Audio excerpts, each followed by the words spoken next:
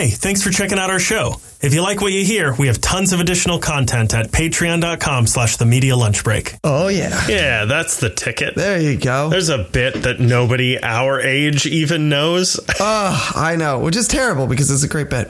Anyway. How you doing? I'm all right. How you doing? I'm all right. How you doing? All right. How you doing? I'm all right. How are you doing? I feel like we're doing a Meisner exercise. I want to die. What? No. I'm good. What? I'm good. I'm all right. I'm fine. I'm tired. I want to die. I am tired too. I say that every time we start the show. We do. It is the thing. And you know what? Here's the thing. I think it's okay because I think our demographic is also people who are tired. And so if we were to get on one day and be like, how are you? And we were like, oh, I'm wide awake right now. All of our subscribers would leave. They're like, well, this is no longer for me. I feel like we would need to end the podcast because it would be our duty to create a self-help podcast. Right. Well, if we figured it out. Yeah. I think if we ever come on and we had figured it out and we were finally like actually awake and great and functioning normally, our character arc has come to an end. You know, we finally fulfilled the prophecy. So it's time to finally sign off. Here's a little something for the patrons. Okay, go for it. If you're on Patreon, we have a tier where you can see a video version of the podcast. Yes. Check out this mug. Oh, is that a Lord of the Rings? Yeah, it is. Oh, it's a glass. I'll describe it slightly for those who are not on the Patreon so they can be enticed enough to go on the Patreon. It's a glass mug with like Lord of the Rings, I think it's elven etchings. Yeah. And it's almost like it's not quite a goblet, but it's... No, it's like a hot toddy mug. Yeah, but it's got some design to it. The mug itself is curved a little bit. It's nice. Yeah, it looks cool, right? Yeah, it's very cool. I like that mug. Give it to me. You want one? Actually, that one's kind of cool. I'm not going to lie, actually. All right, I'll see if I can find one for you. All right. Chris, what's your favorite part of the Lord of the Rings movies? You son of a bitch. You son of a bitch. For those of you who have joined us later on in the journey of the podcast, I have confessed that I have never seen the Lord of the Rings movie. All right. It is a gap in my nerddom. I'm fine with it. I've learned to function in society without it. Honestly, though, I think your like nerd cred more than makes up for it when you say that you have read the books. I've read two of them fully. The fact that you've even read the first page of Fellowship is astonishing to me. Fellowship is also a very slow read. Well, yeah, but not that you specifically, but like for me, like I can't even imagine trying to embark on that journey. I've read The Hobbit maybe 3 or 4 times. I've read The Hobbit maybe twice. Hold on, I think. Sorry, there's something I'm required to do whenever I say the phrase "I've read The Hobbit 3 or 4 times." I just have to punch myself in the balls a couple times. Hold on a second. Let me just. Oh God, yeah, he's doing it. Oh man, he's giving himself a swirly. Oh man, he's pulling his underwear up. Oh, it's going over the head. It's an atomic wedgie. Oh my gosh, that's amazing. Thank you. Oh, he just took his own lunch money. And I bought myself beer with it. And he bought himself lunch. Wow. Oh man. Anyway, you want to get this shit on the road? Dude, this is going to be the longest episode we've ever made. It is. It might not, though. I didn't get a chance to see them twice like I normally do, so I don't really have any notes. I know, we're going to be freeballing this today. Fantastic.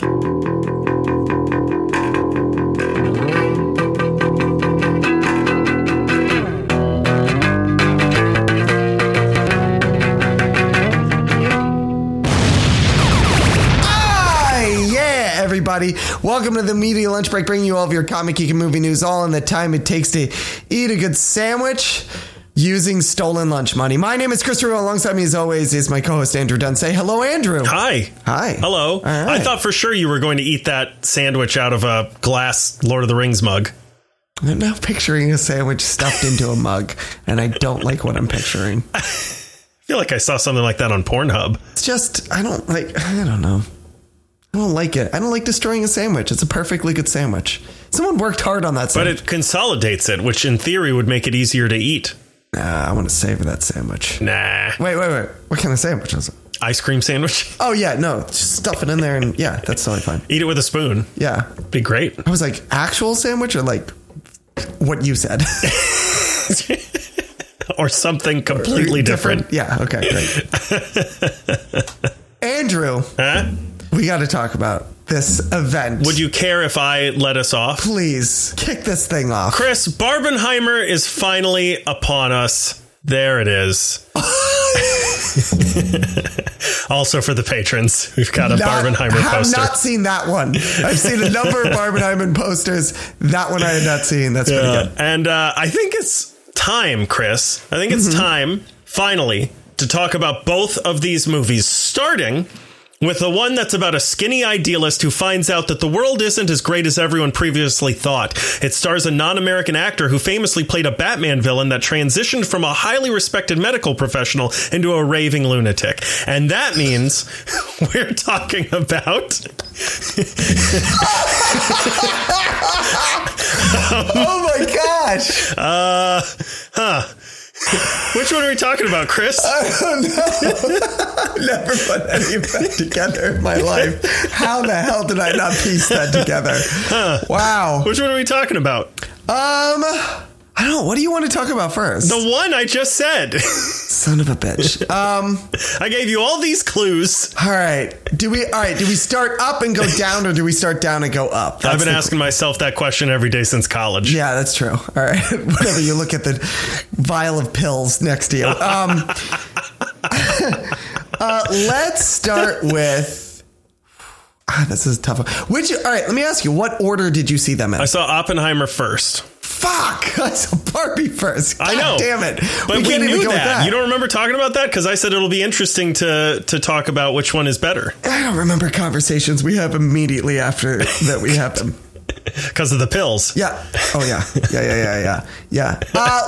You know what? Let's talk about Barbie first. You want to talk about Barbie first? Yeah. Chris, a sentient toy that lives in a seemingly perfect world starts to wonder if there's more to life than living through the same daily routine. So they go in search of a higher power in the real world and discover that they're being played with by someone who exists under the oppression of a character portrayed by Will Ferrell. But enough about the Lego movie. Let's talk about Barbie. Okay, there's a couple of things that are going to make this worth getting on the Patreon to watch this video for. Shit. One, what you didn't see is that when I said Barbie, you saw in his eyes, he became a sentient choose your own adventure book for a second.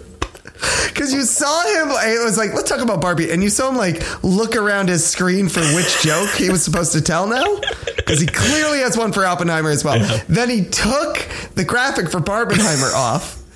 And I realize now that this was an error, which I'm not trying to point at an error, but it was great timing because he took the graphic for Barbenheimer off so that he could have put it back on for the punchline of the joke. And I was like, well, that was brilliant.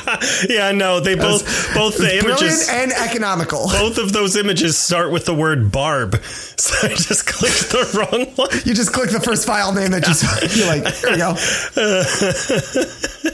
Fuck my life. I only have one note for this movie written down. Okay. Do you want to know what it is? You know what? Yes. Well, wait. All right. Does it feed into whether you like this movie or not? No. Okay. It's completely irrelevant to anything. Great. Then let's get it over with. The only note I wrote is 3 words, and it's fuck Ben Shapiro. Did you like this movie? I did. I enjoyed it a lot. I loved this movie. Yeah. I loved it for very, very good. Many reasons. I loved it. First of all, I'll put this out on Front Street. One of the things I loved it, I was sitting in the theater and I was watching it. It is completely bananas. Like, it's just so nonsensical. It's relentless. And in a great way. But I was like watching this movie and I was like, this is the #1 movie in America right now. And probably of the year. And I was like, this is what's making the most money right now. It was so hard to get a ticket to go see this movie. And I was like, this is fantastic. It's not, and listen, I love a good Marvel movie or a superhero movie or any of the movies that we usually cover on the show. But I was watching this movie and I was like, the fact that this is the #1 movie in America, this is the craziest goddamn movie out there. Like, and the fact that everyone is like, yeah, I fucking love this movie. I'm like, thank God. So we're as of recording this, we are 1 week past the premiere date for the film from its release. Yeah. And it has made, I mean, easily by the time this episode airs, it'll be past this. So very, very, very nearly $500 million 1 week. And it is great. I love this movie. I love it for many, many reasons. I think it's very good. I think it takes a really big swing. Mm-hmm. And I think that swing isn't always a home run throughout the movie. Sure. But man, does it stick the landing. It really does. And I think even the swings that miss have something to them. Do you know what I mean? Like, there's never a swing. There are certain portions where I was like, all right, like you can feel it take a big swing and it doesn't land as hard as they might want it to, but it's still like there's still something there to enjoy or just like be like, all right, I'll let it. There's enough around those misses that you're like, I'll let that miss go by. You know what I mean? I'll give it a pass. I'm still in this. Well, and this goes hand in hand with it being as relentless as I was saying earlier, where like it doesn't let up. Yeah. There's never breathing room. It's just this, then this, and then this happens, but this happens, and then this, and this, and this. It's very dense and consolidated, which I really appreciate, as we'll talk about with Oppenheimer. And we'll say, you know, this is not to say that Oppenheimer is bad in any stretch of the way, but it's the opposite. There's a lot of breathing room. Yeah. There's a lot of this person's talking to this person, long pauses, walking from here to there. There's a lot of like montages of things being built or people going places. This movie has none of that. No. It feels like a child accidentally got into their parents' cocaine stash. Yep. And then dove into the toy chest. It just moves. I'll tell you what. Okay. So I'm trying to think. I was like, we should try and do some non-spoiler stuff before spoiler stuff. Although the plot of this movie is it's not that it's dense, it's brisk, but also like doesn't sit in one place for too long. I know that I think I just defined the same thing twice, but so it's almost hard to do like non-spoilers, not because there's a lot to spoil, but because it's like it moves so fast. Well, and partially because there was nothing in the trailers. Like the trailers are just snippets. That's exactly what I was going to say, is that, and I said this to a friend, because you watch the trailer and you go, oh, the plot of this movie is that Barbie goes into the real world and then has to navigate the real world. And I went into that thinking that's what the plot is. And I was like, okay, well, I've seen this plot before. It'll probably have some good jokes. I'll probably have a good time, but I know this plot already. And that is like the first act of the movie. And from there, it gets fucking crazy. Yeah. Like it just goes all over the place in ways that I love.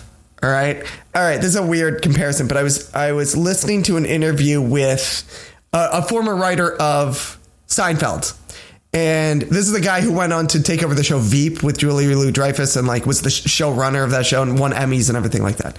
And he said, the reason I got so good as a writer is because I would have my plot for the episode of Seinfeld that I wrote and I would take it to Larry David and I'd be like really happy with this script that I wrote. I got the 5 acts and everything and we're good to go.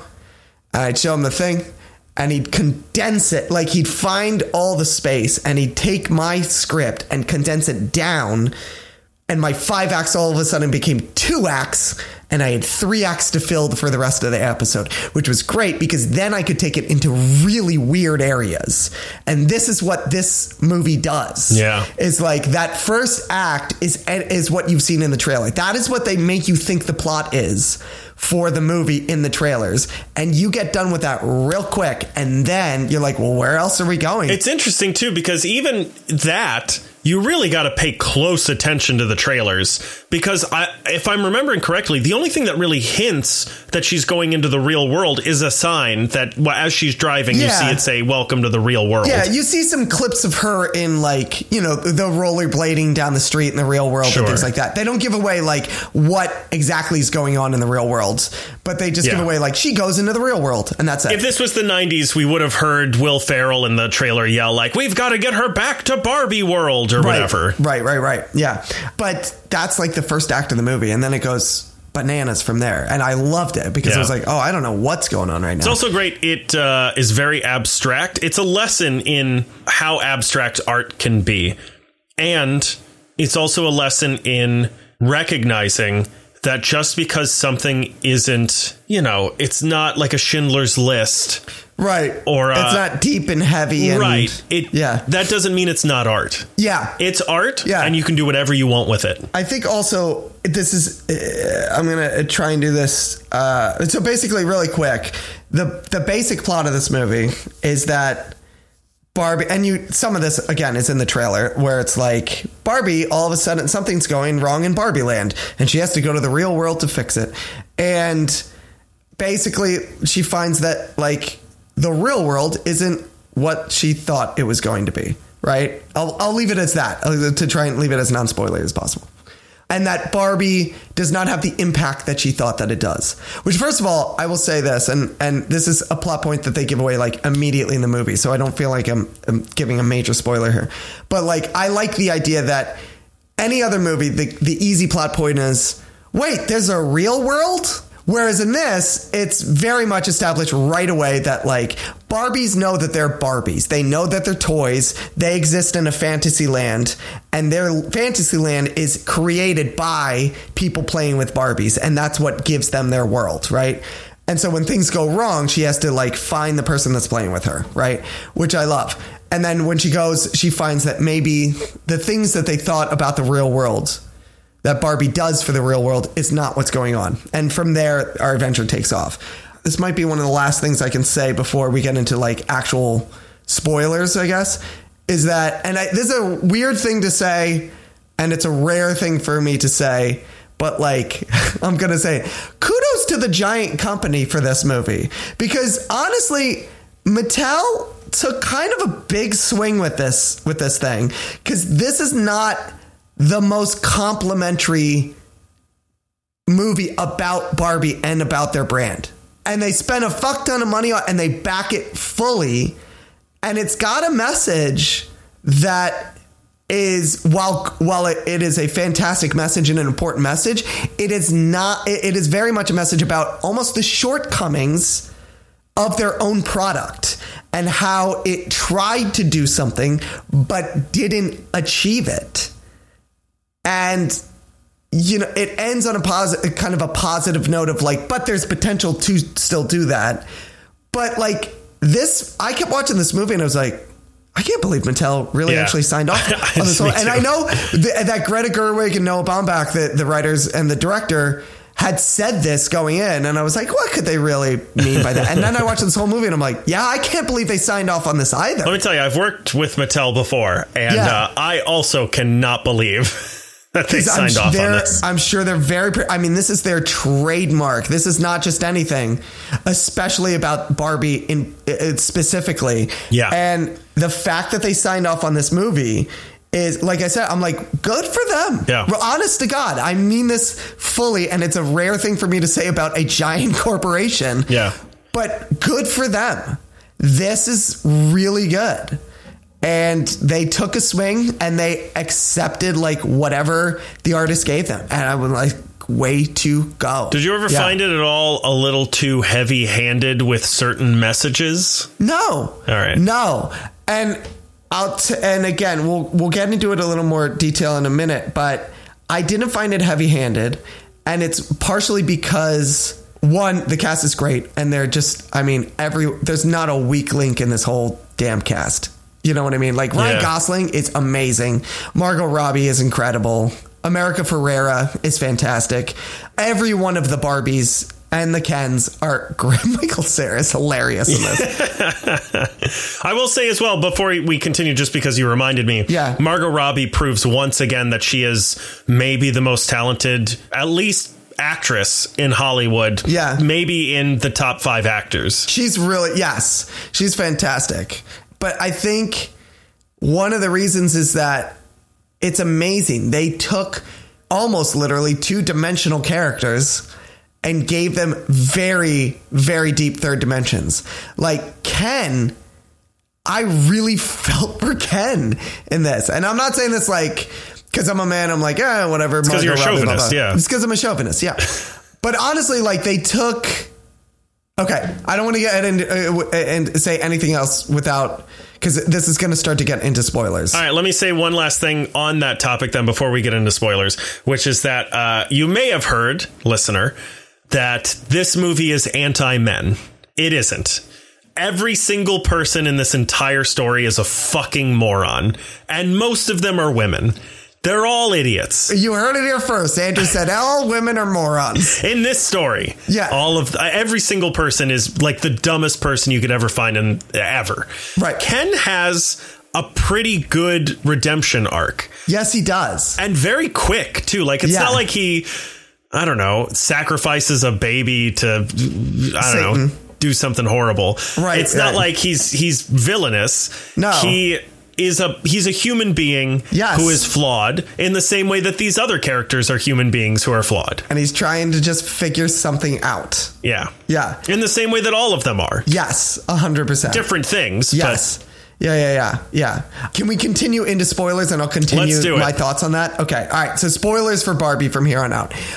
So basically for the two other acts, for Act 2 and Act 3, Ken's the villain. It's weird as well because the movie doesn't really have a villain. No, I mean, I'm using that. I know, but I'm adding to what you're saying as well, that like Will Ferrell is also still the villain, kind of a villain, but not quite. It's very anti-traditional story structure. Yeah.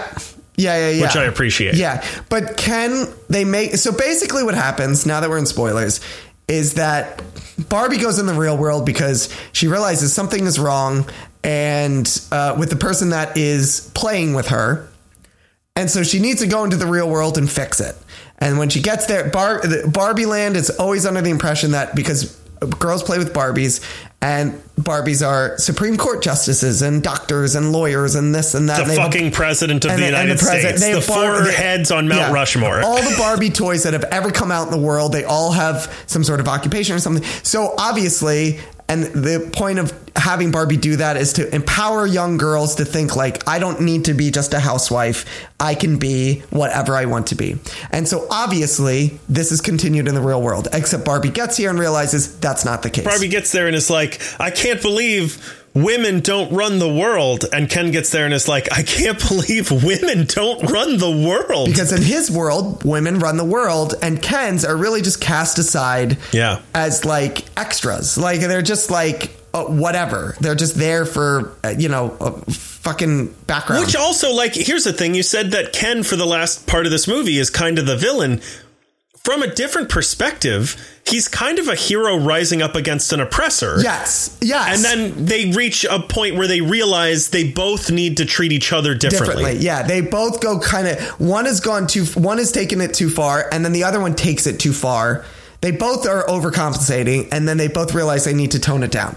Because Ken goes into the real world and realizes men rule the world, and is like, oh my gosh, this is a great thing. I can adapt this here. And I can take it back to Barbie Land and basically takes over Barbie Land and just shits it. Just shits the bed. You mean Ken Land or whatever? The Kendom? Is that what it was called? The Kendom. It was the Kendom, right? Yeah. But there was a moment where I was like, fuck, am I taking the wrong message from this because I'm a man? But I remember watching Ken and it was like, I feel for Ken right now. Yeah. And I was like, they gave him he was not this mustache twirling, I'm a chauvinist and the hell with women. It really comes down to, I don't have an identity. I love you. You won't give me the time of day. And all I want is your attention. And all I want is your affection. And that would be enough for me. And you don't see me. Right. Well, and interesting, too, it's not just that's what he thinks he wants. What he wants is to feel validation and feel. Right. It's interesting because they throw a joke in at the end and it is 3 words that can describe all that he wants. And the 3 words are, I am Kenuff.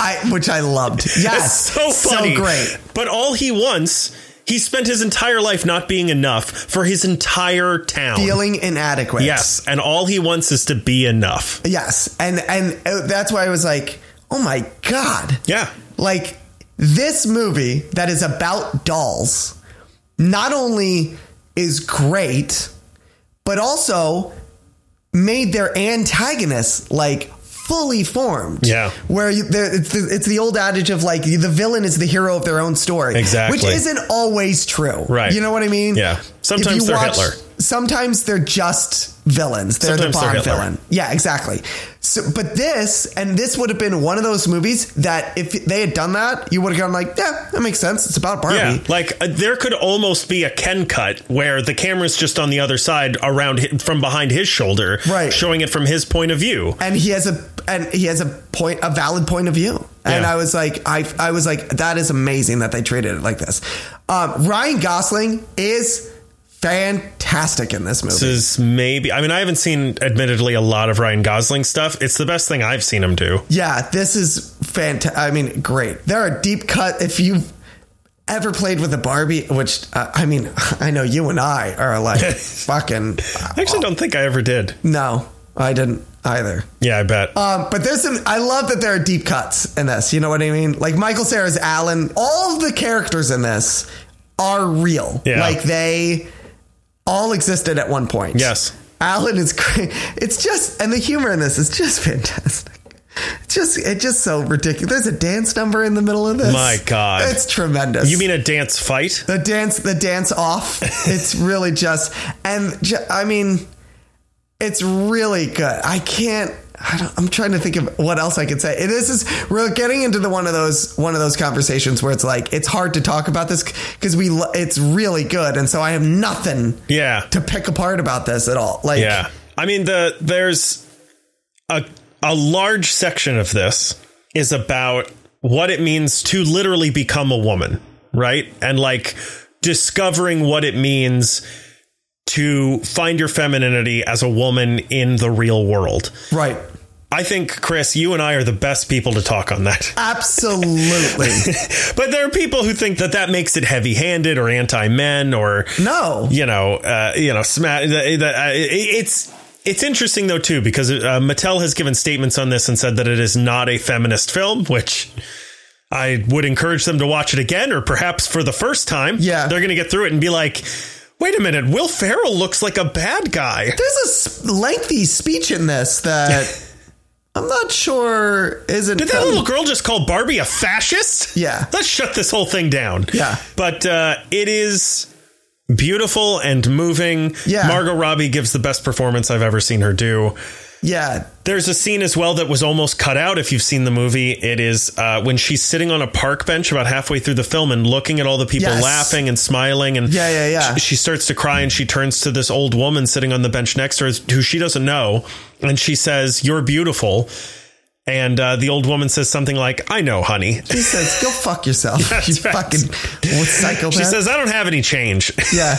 But yeah, that scene, they asked Greta Gerwig to cut it, and she just was like, "Nah, no thanks." Pass. And it's great because it is indicative of the entire message of this film. Yeah. If this film had been what it is from the Barbie side, and Ken had been that kind of two-dimensional mustache twirling character, villain, right? Then the people are like, "Oh, well, this is just woke feminism." First of all, I'd be like, it is, but also go fuck yourself, because it would feel heavy-handed. But the fact that they balanced it, right? When they're like, "Oh, it's feminism," I'm like, do you not see the other side of this movie too? Do you not see the fact that they did let, I don't want to say credence, but like they gave the male characters, they gave it some clear water, some clear water. Yeah. A revival. You might say. I knew as soon as I said the word credence, you would find a way to work that in.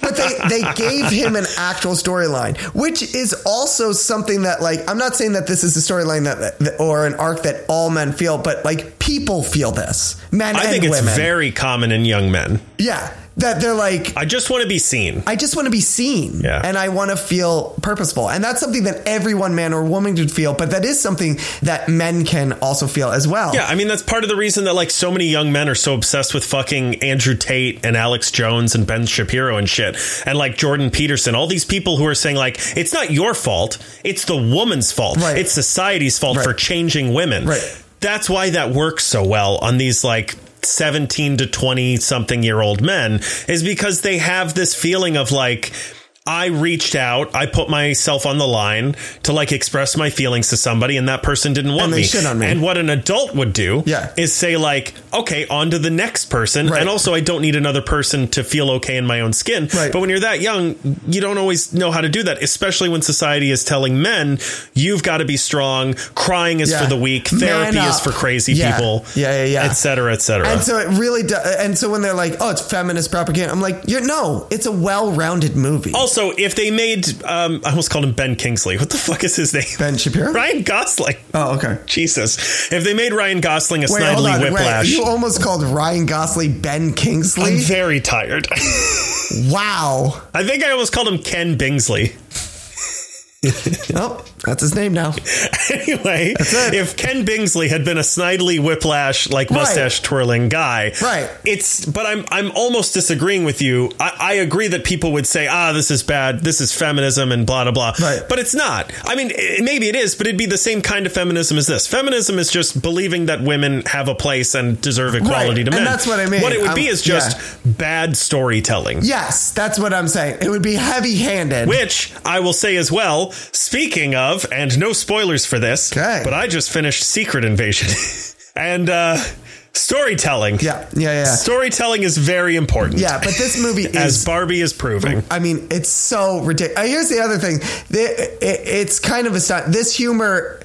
I don't want to say it's not for everybody in the way and make you think like it's dick jokes for 2 hours. I wish. But it's not for everybody because it becomes very absurd. Like it is really stylized. Like here's the thing. If you like Anchorman or something like that, this movie is for you. Sure. Like it's that weird kind of heightened I think that also thing. doesn't do it justice though, because I think Anchorman is fine. No, but I'm saying style wise, it's I hear you. Similar it's compared in to that other vein. Yes. But to say like if you like Anchorman, you'll probably like that. It's still a very different movie. I'm not saying it's the same movie. I know what you're saying, but I just don't want people to get the wrong impression is all I'm saying. I'm telling that, right, but I think, but okay.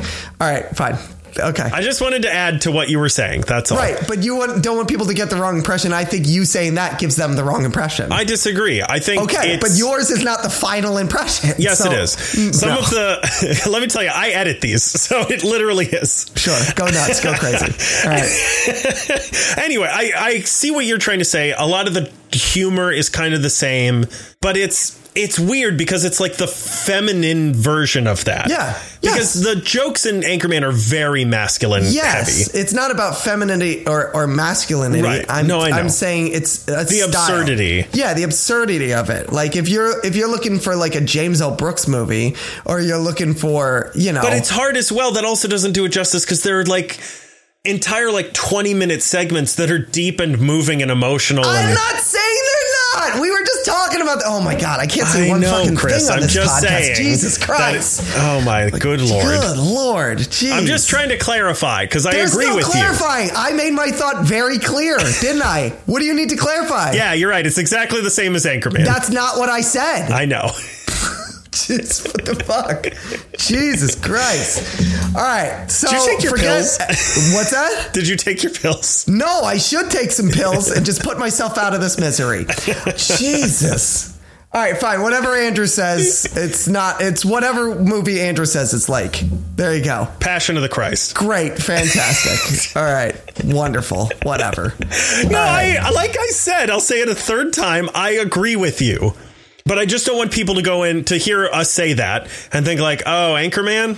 I don't know. You know what I mean? That's or they might hear it and go the other way, too. Right. But if you like Anchorman because it's like, I got Panther Sweat cologne and it's going to be sexy time because 40% of the time it works all the time. I think you're taking the wrong idea about... That's what I'm saying. I don't want people to take the wrong idea. So I'm just trying to clarify. God. Just move on. Just let a thought happen and then move on. Chris, we're going to get tweets. If you think Jesus that Barbie is like Anchorman, write in today and tell us what parts felt like Anchorman. God, was it the part where Will Ferrell said, I'm in a glass case of emotion, which he might have said in this movie. I don't remember. It's very possible. Yeah. It's that kind of character. Yeah. No. Or if he said that escalated quickly, that could have happened as well. Yeah.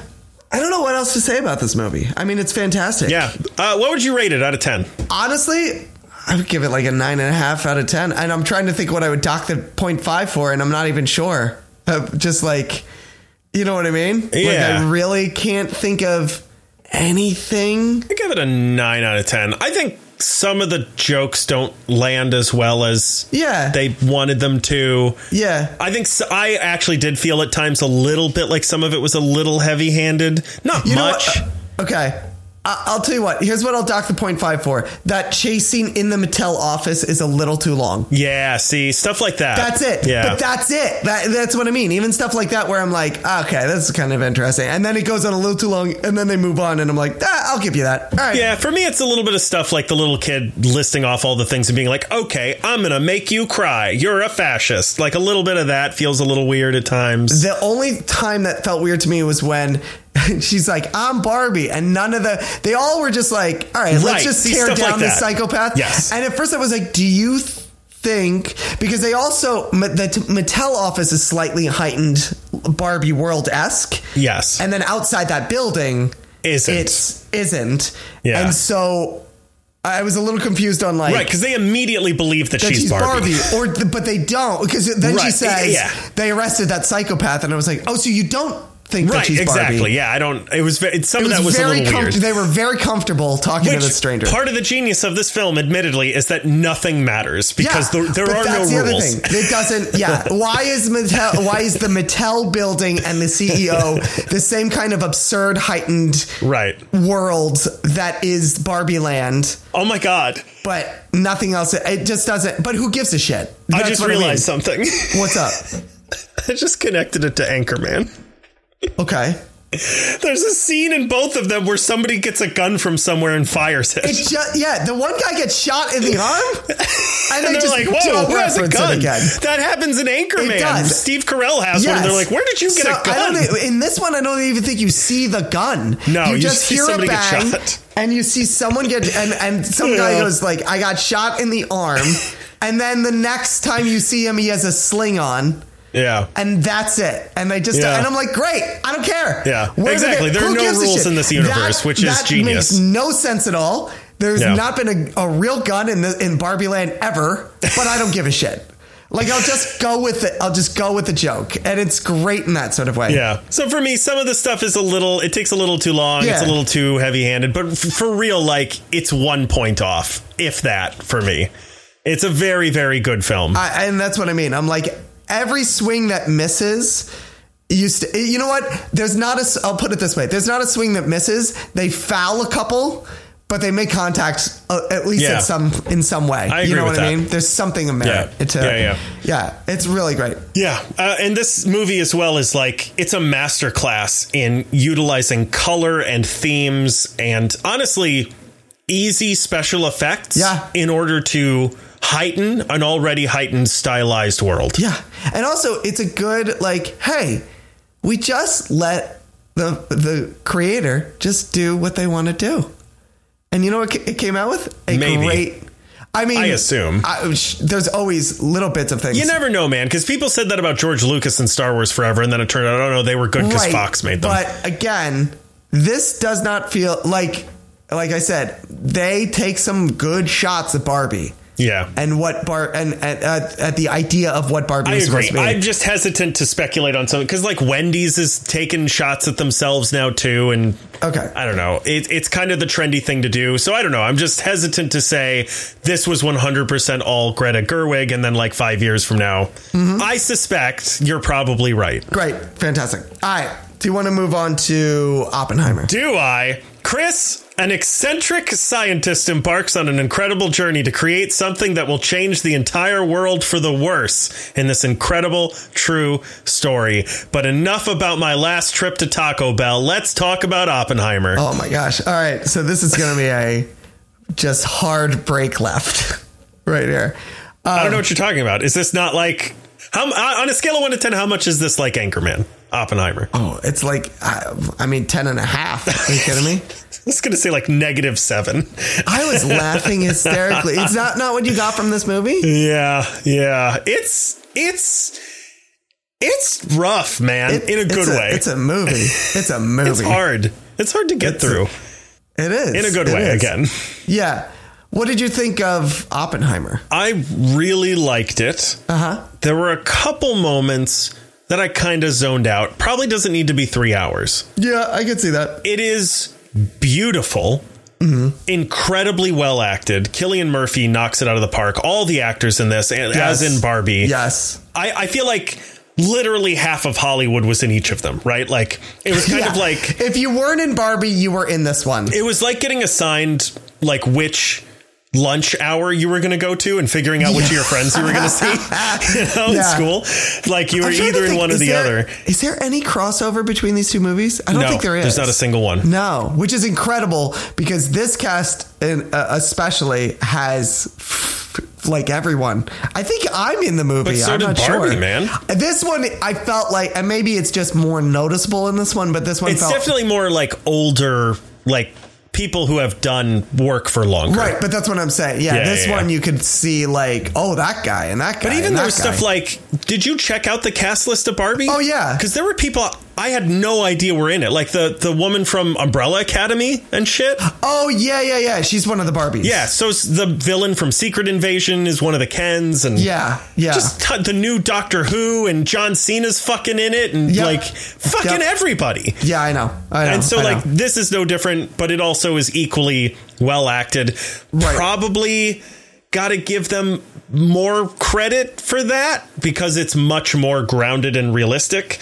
Yeah. I maybe again, like it's hard for me to say it, but like it is. I feel like that's more difficult than being like, hey, Barbie, I'm the best. I'm coolest. Well, that movie, Barbie felt like it was a little more of, and comedies will have this, but like you can like on the day you're like just throwing stuff out and seeing what's going to stick to the wall. Sure. Whereas this is like, you could feel like, no, we got to do a fucking script right now. Like this is, you got to like stick to it. And I feel like that's Nolan's bread and butter, right? Yeah, absolutely. Yeah. So yeah, very good. Amazing cinematography and lighting work and practical effects work. Like there are moments, not to spoil anything, that you see Oppenheimer, Cillian Murphy, and behind him, the room is shaking or colors are changing or something. And it's to show what is happening. It's also very abstract. Yeah, it's to show what's happening in his mind. Yeah. This is another one where it's like, this is Nolan's like, I mean, Nolan is a filmmaker. You know what I mean? Like he makes film. But I've never seen anything that he's done, and I haven't seen all of his movies, but I've never seen anything that he's done where like if you see something happening in the room, nobody else can see that thing happening except for one character. But I'm just saying, like he is definitely, since he ended the Dark Knight trilogy, you can feel him now that he has like the clout and the prestige to get big budget and go like, I can deliver like good box office, but also I want to do this movie. You know, I want to do this movie a certain way and have this stuff in it. That he's like, I'm a filmmaker and I'm going to do really like... Yeah, this feels like almost like an auteur made this movie. It does. And this was another one where I was like watching it and there are those moments that are kind of not quite abstract, but they're a little more, cerebral.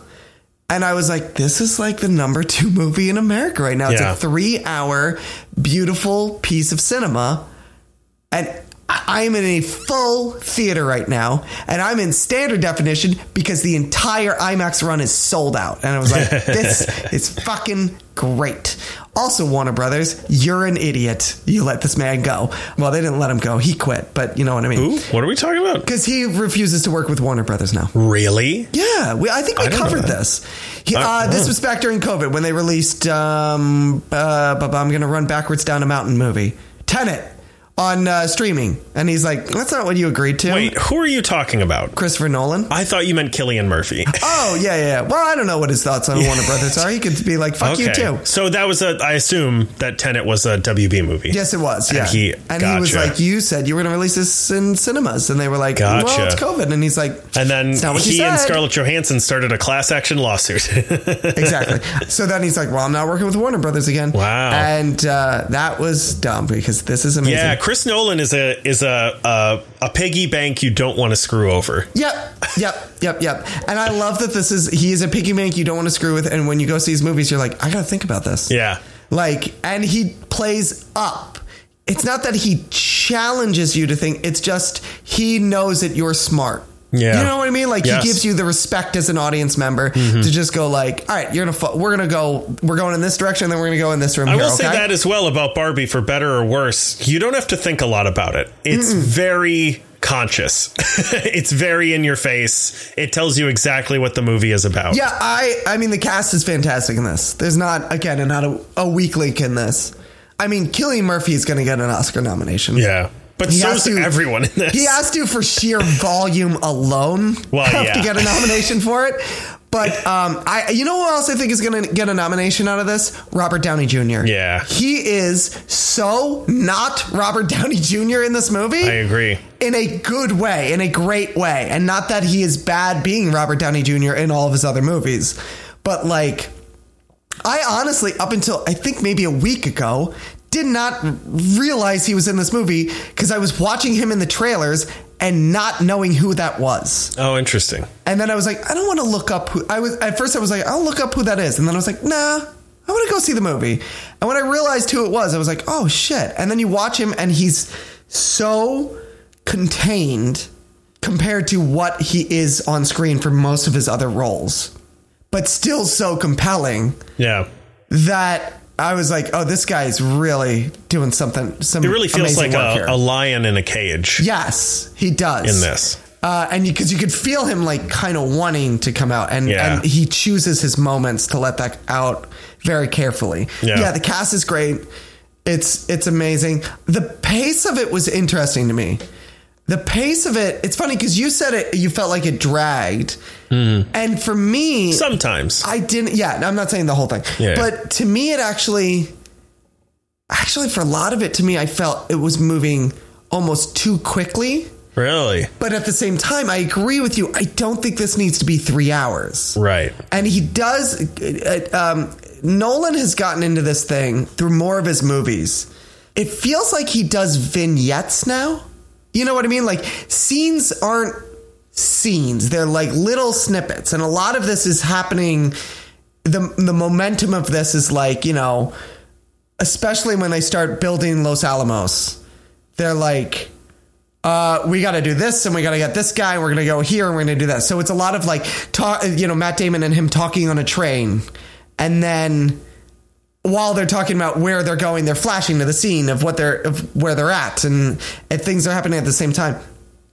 But so because of that, you don't always get like a full, a scene typically will have like, all right, this is what this scene is about. Here's the conflict within the scene. And then something happens to propel us to the next scene.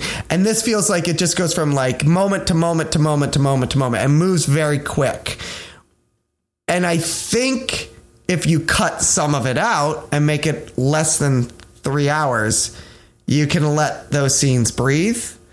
Because, the acting is fantastic in this. And there are certain moments and certain scenes in this. But a lot of it was like, we're going to go here. And because a lot of it centers around different hearings and trials. And that's the structure of the movie. And so you're getting everything in snippets and questioning.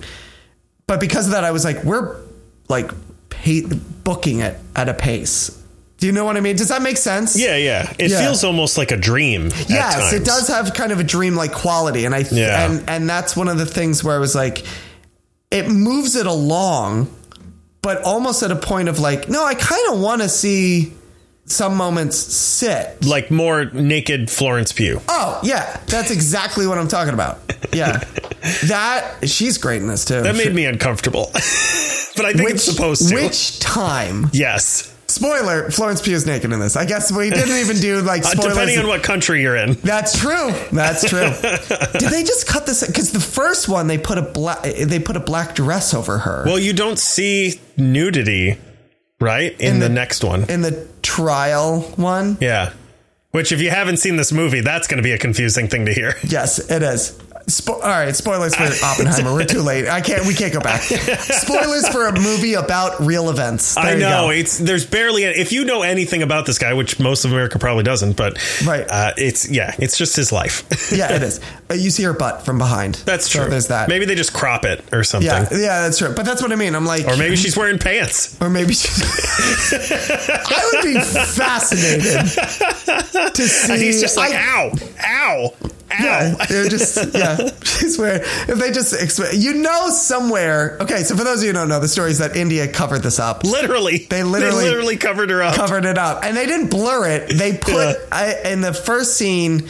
They put a black dress over her, I believe. Yeah, she's just sitting naked in the first scene. No, in the sex scene where he reads the Sanskrit book. Even in that? Because I've seen the shot of... Oh, I'm sorry. I haven't seen it. I thought that's what I read. Okay. In the one where she's sitting in the chair? It's when they're sitting in the chairs. Oh. I don't know what they did. Maybe they did the same thing in that shot as well, because it's the same scene, right? No. Oh, it's not. It's two different scenes. So wait a minute. This movie's so long, I've forgotten how many Florence Pugh naked scenes there are. First one is they meet at a party, and then they're having sex, and then she goes over to the bookshelf. He makes him read the Bhagavad Gita. Yeah, exactly. Which is where really the controversy is going. And then there's another one. And then there's the trial. And then it's them sitting in the chairs. Yes, and then it's them sitting in the chairs. And so you're saying, so that's the one where she has a black dress on? And I don't know if if what they did for the others, but I have seen a screenshot of her wearing a black dress in that. I assumed that the black dress one was the first one. Gotcha. Because he's reading a book of text while having sex with her, which I think a lot of people in India hold sacred, so they don't. No, I'm sorry, the book is sacred, not Florence Pugh naked. Though quite a sight to behold. So I assumed that the black dress scene was that scene. Yeah, I Googled it just now, and the only thing that's coming up is... No, I believe you, but I also No. Like, I'm just saying, like, I was hoping that it would show me, like, what they did for the other scenes, but... And unfortunately, they're just showing you Florence Pugh naked. No, just in the fake dress. Yeah. Sitting on a chair. It'd be great if every scene that she had a different outfit. And there had to be a meeting of like, what do we put her in? And they just went through, they just had clip art. And they just click through all sorts of different things. At one point, it was the T-shirt with the fake bikini body on it. Yeah. At one point, when she's having sex with him in the hearing, she's wearing a T-shirt that says "I'm with stupid." Yeah. It's just as "Death to America." Yeah, board shorts she's wearing the juicy sweatpants from Victoria's Secret. It's like just a basic sorority girl or something. It'd be amazing. Says I like Ike. Yeah. Just everyone, just a weird clip art of a piece of clothing over top of it. You should do it. I mean, every print, just a different article of clothing. Nowhere in India are you going to see the same thing.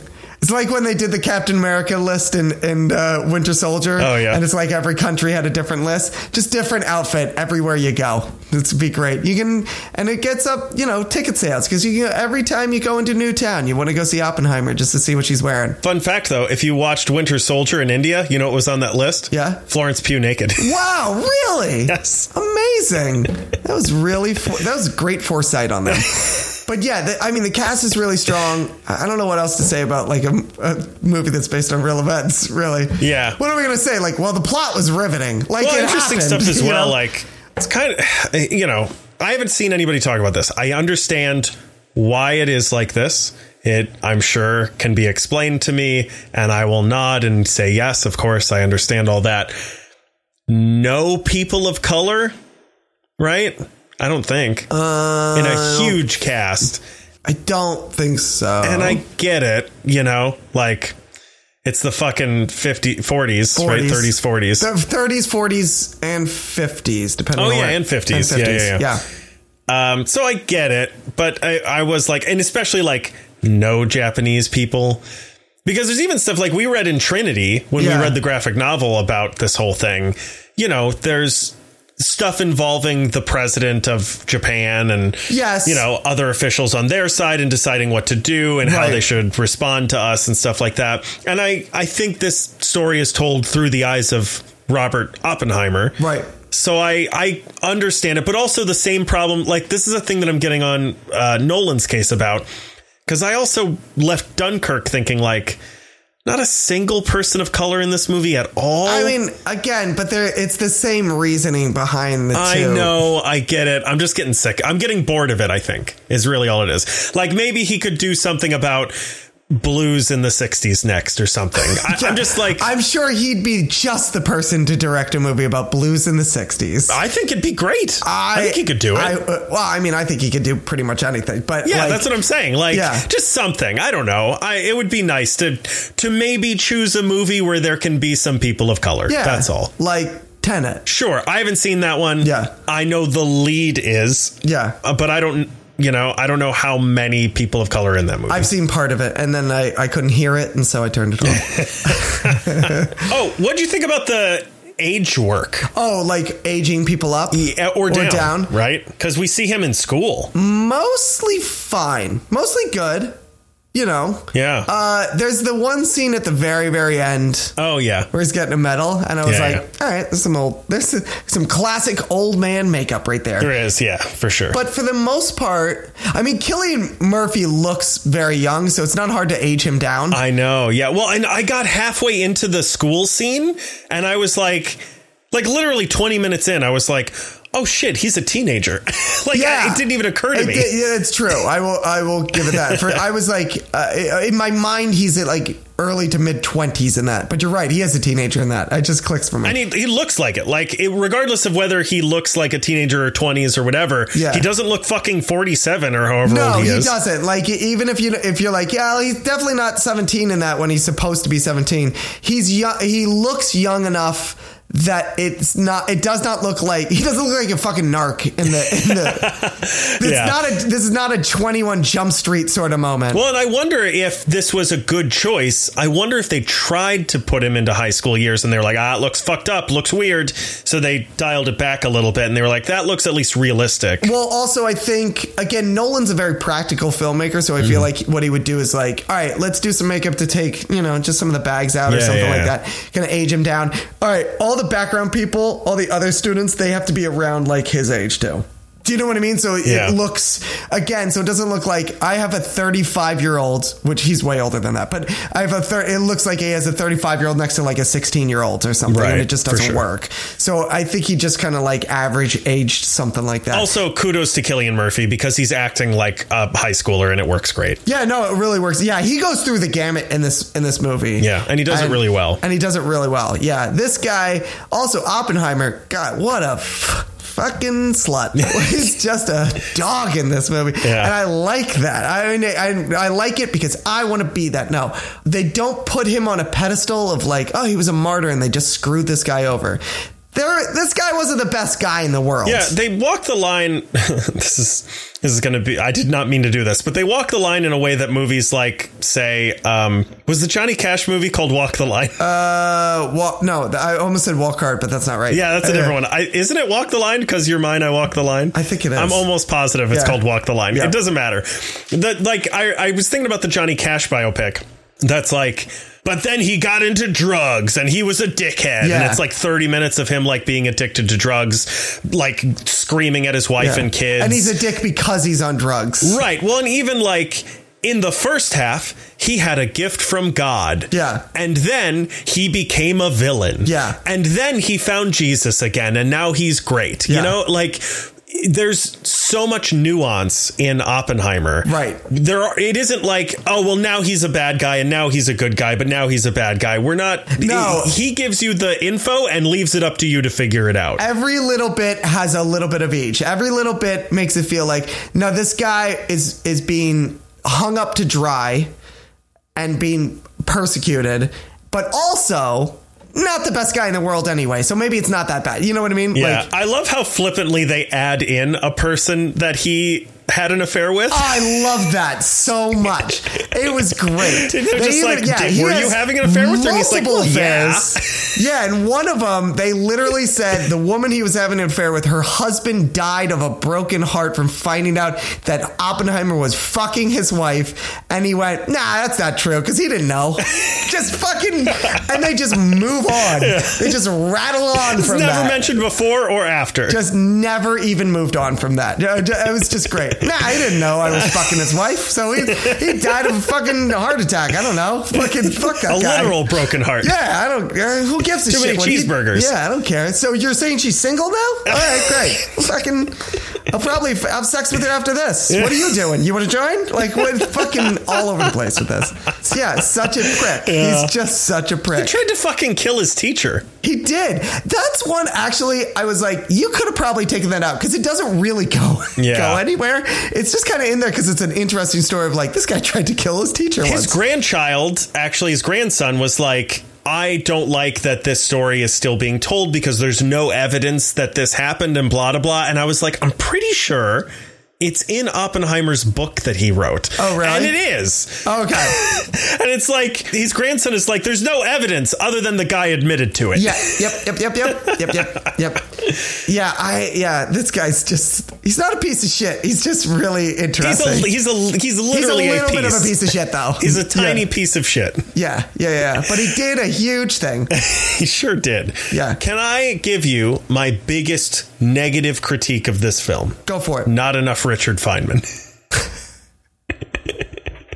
Of course. Did you see who Richard Feynman is played by? Who is it? I missed it. So I don't even think they ever mention him by name. Yeah. It's Jack Quaid. That's Richard Feynman? Okay. No, they don't mention his name. And there were a couple things that, here's the other thing. So like Melinda, after the movie was over, she was like, did all that shit with like his mistress like committing suicide and everything, was that real? And I was like, I assume so. But probably. I was like, I don't really know that much about Oppenheimer. That's a big thing to make up. I know. Sure. I was like, I assume it must be. That being said, you ask me questions all day long about Richard Feynman and I'll answer all of those. So like there was stuff involving Richard Feynman that I kept being like, that, like the real thing would have been way more interesting. Like the first time we see him, Oppenheimer is walking with him outside and he's trying to explain to him like, you should be part of this thing that I'm doing because it's the most important thing ever and blah, blah, blah. Right. Richard Feynman was sitting at his desk when a friend of his walked in and was like, hey, this guy Robert Oppenheimer is coming to me to talk about a job offer, a job interview. You should come too. He's looking for like scientists. You should come. And Feynman was like, I don't know. It's not really my jam. I'm barely a scientist. I'm mostly just dick around. And then he decided at the last minute to go. And the only person that Oppenheimer wanted was Richard Feynman from that group. Well, and like that sort of stuff is way more interesting. Well, yeah, but when he makes Feynman, that'll make it into the movie. I know. And also like, so he was the guy as well who was like, they asked him if he wanted the shaded glass and he was like, nah, I'm in the car. I got the window or whatever. Right. Yeah. That's a true story. But Richard Feynman ended up driving the car like a few miles away from the explosion. He was the closest person to the explosion when it went off. Yeah. Which is fucking crazy. Yep. And yes, in many ways. Yeah. By the way, did you know there was lightning out there? Oh, God. Ooh. Is it raining over there?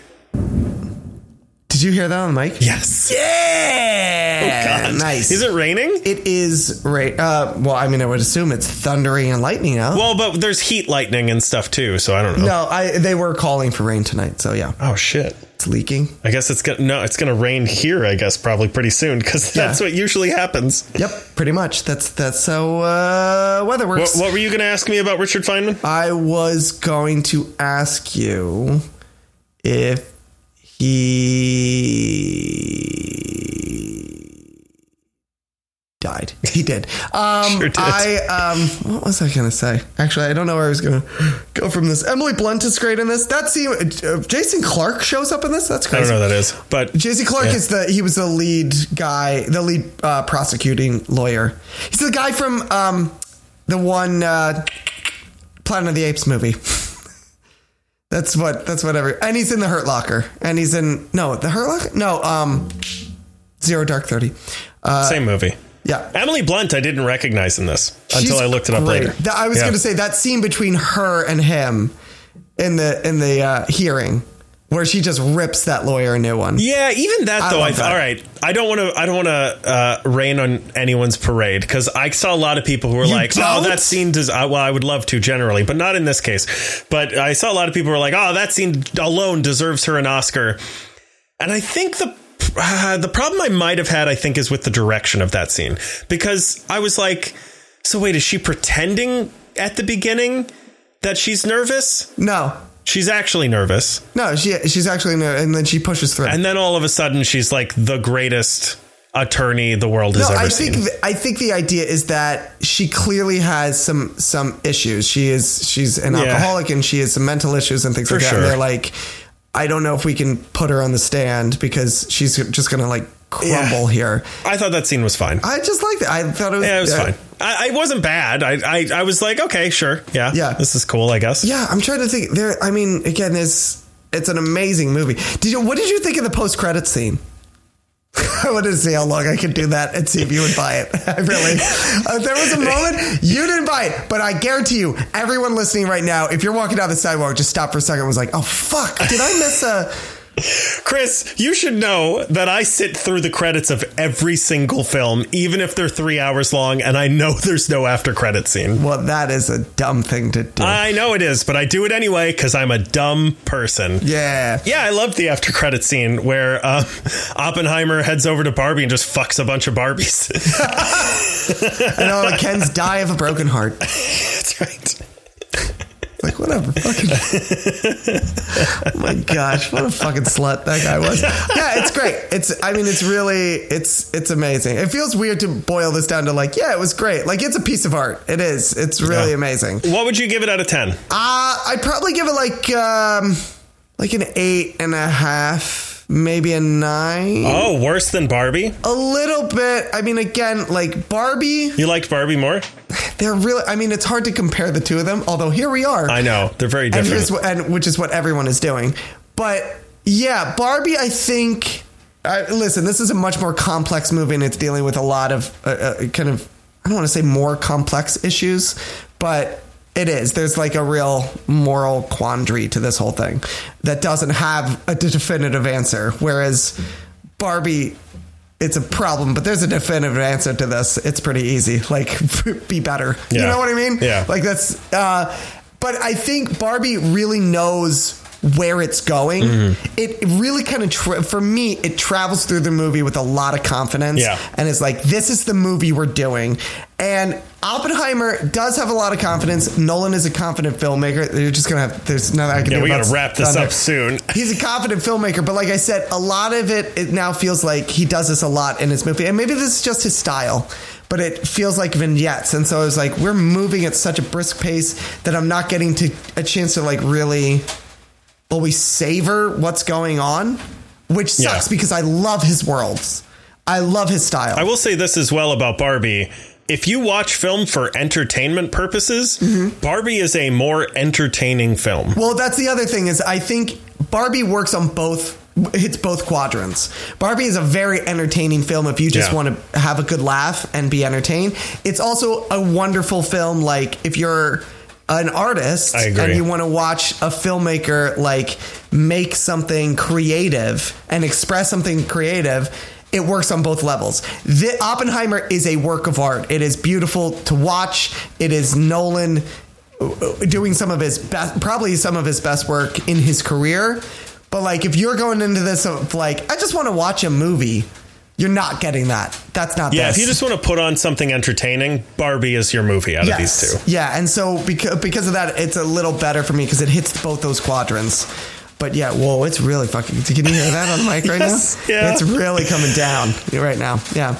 Yeah, that's... I mean, how are you feeling? I think I liked Oppenheimer a little bit more than Barbie. But I agree with you. They're neck and neck. This is one of those things where you're like, I loved Oppenheimer and Barbie's not quite as... I'm like... Fine. Interesting thing about Oppenheimer as well, that I noticed halfway into the film, is it also... So we were talking about how Barbie doesn't follow a traditional story structure. Oppenheimer stays closer to that, but even this has like, you know, multiple storylines happening at the same time. Sure. And even something that I found very interesting is that, you know, generally by the end of the second act or something like that in a 3-act structure, the protagonists are at their lowest point. Right. You don't know how they're going to succeed. And the worst thing has happened. And now in the third act, we're going to see them climb their way back up to success. Yep. Oppenheimer, what that horrible thing is where the heroes are at their worst, at their lowest level, is when the bomb is created. Yep. Yeah, when they achieve the thing that they... And they're happy and then immediately realize what they've done. Well, see, for me also, the third act was interesting, and it didn't lose me, but it did almost like... It almost felt like a separate movie, because for me, the third act is when they kind of transition after that, and then they really get into the hearing with Robert Downey Jr. Right. And it's all about, like, what happened after World War II ended. And I was like, oh, this is... They kind of touch on it, like, throughout the movie, but then it really just is like... It goes from, like, all these different plot lines and plot points that they're kind of interweaving together. And then they kind of get rid of those. They, like, finish most of those up. And then the rest of the movie, like, the last act of the movie, is just really that one thing. It probably could have been 2 movies. Yes, and that's what I mean. It drives. And it felt this weird feeling of, like... I don't know, like it was like a lot to juggle in your head. And then you hit a certain point and you're like, all I have to watch is this. I just have to you could feel us going into the tail end. And so I don't know how to describe it. It's not that it lost steam, but like it became kind of a different thing after that. And so for that, it was like, it didn't feel quite as cohesive at the end. What'd you think about the order you watched them in? I'm trying to think if I would have preferred doing it the other way. I don't think so, though. I feel like if I had gone Oppenheimer first and then Barbie, it would have been harder to me to transition from watching this heavy piece of cinema. And then when you watch Barbie, it's much lighter, much breezier. And I think I would have been like... trying to make it into more of a piece of cinema than it is. Not that it's not great, but compared to like what Oppenheimer is. Whereas this was like, all right, I'm in the mood to like go to a movie theater and sit among people and have a good time and watch a story. And then the next night I went to Oppenheimer and I was like, this is much easier to digest because now I'm primed for this. What about you? I think the opposite is the way to go. I really enjoyed. Oh, you mean the way that you did it? Yes. Oh, okay. So the way that you did it is the way to go. Yeah. Oh, okay. All right. I mean, I think so. Let me be shocked by that opinion. Allow me to just... Well, like, I don't know. I don't know how I would have felt seeing Barbie first. Hey, this is fun. It's got a great message, but it's also hysterically funny. Yeah. And then ending on, hey, we're all going to kill ourselves. Yeah, but I feel that way every day. So I didn't walk out of there feeling different than I do any other day. So you ended the day the way you started it. Exactly. I was by taking your pills. Yeah, exactly. So I was like, whatever, that's fine. Yeah, of course we're all going to kill ourselves. Around the corner. 60% of the time, it works all the time. Yeah. All right. Should we get out of here? Yeah. Yes, we should. Do you have a Blue Beetle reading assignment for me? I was thinking about this. Okay. So, all right. I have 2 ideas. I'll throw this to you.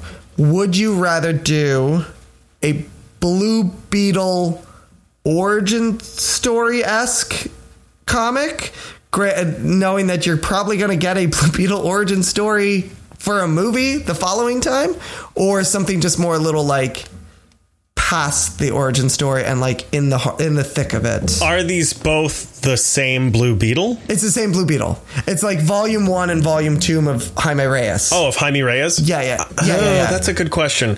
I think I'd rather do the first volume. So the origin story one. Yeah, even though I'm probably going to see the exact same thing in movie form afterwards. Okay, cool. Because I don't want to do it out of order. Right, I know what you're saying, but I didn't want to... Yeah. You know what I'm saying. Thank you for asking. But I think I don't want to do... Like, even if... Like, the 2 possibilities are that the movie is exactly the same as the first volume, or the movie is totally different than the first volume. But either way... I think either way, I don't want to, because if it's exactly the same, then fine, we can compare them. And if it's totally different, I don't want to read the second volume first. And that's, I don't know. Yeah. I know what you're saying. Yeah, okay. Yeah. So then your reading assignment is going to be Blue Beetle Metamorphosis. Ooh. Yeah. This is the first volume of the new 52 run, which is really, I think, kind of Jaime Reyes' first go not on his own, but he was first introduced after like one of those big crossover crises. Sure. And that was his first introduction into comics. But this was his first run of like, we're going to introduce him like he's his own thing and not, and give him his own comic line and everything. So this is that first volume that really introduces him, which I would assume is going to be, like you said, a little bit of the basis of what the movie is going to be. Yeah. Yeah. Cool. All right. Other than that, it's hot in here, man. Is it still raining over there? No, I think we talked our way through the rain. Wow. We talked it down. Yeah. Yeah.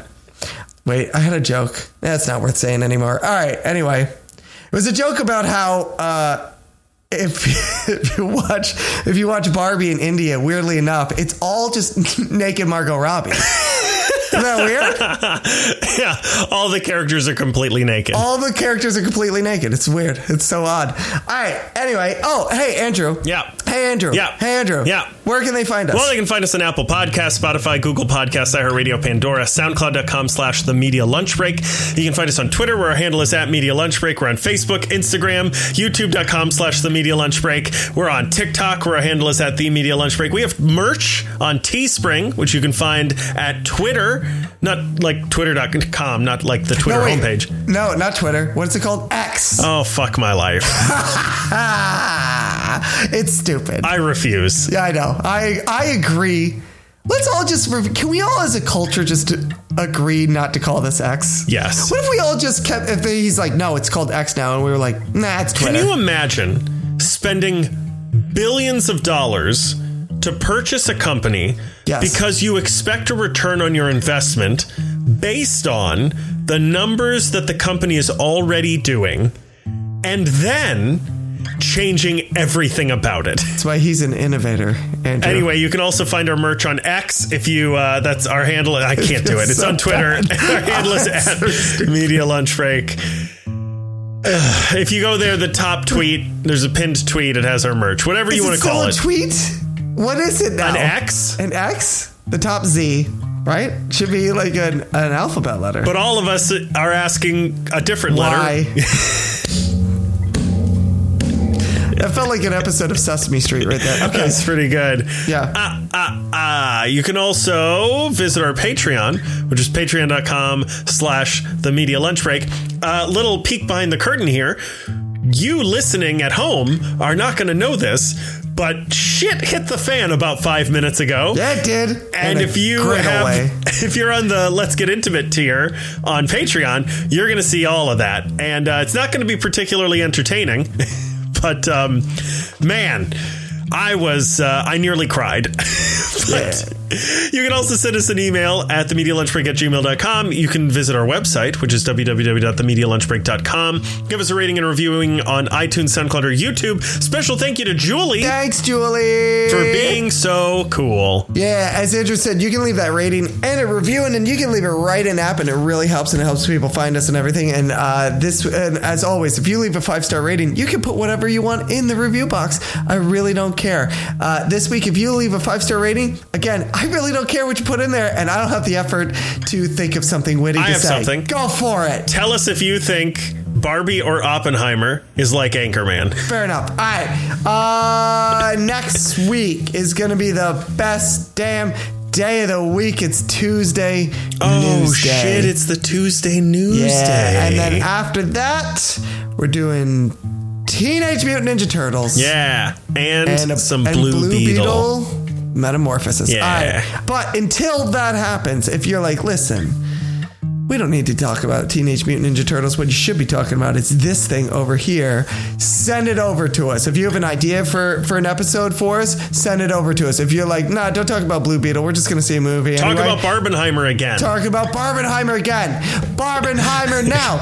Barbenheimer forever. Send it over to us. If you have a reading assignment, you're like, no, I just read this other thing. I need to know what you guys think about this.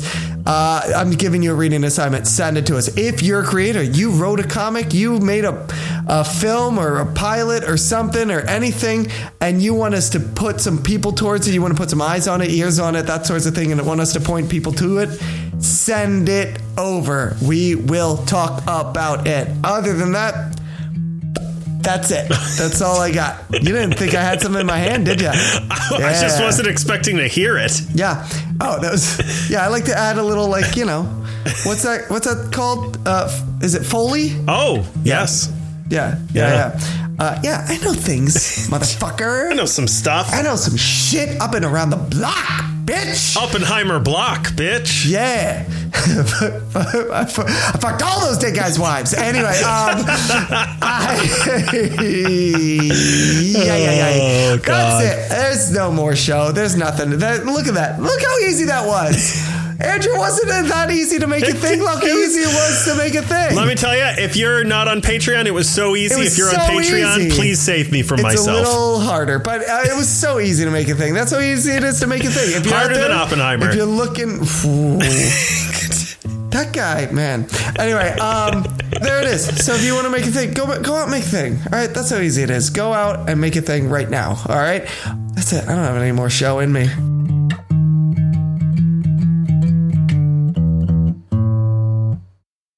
It's the hottest day of the year, Chris. It is the hottest fucking day of the year. Is it? So far. So far, yeah.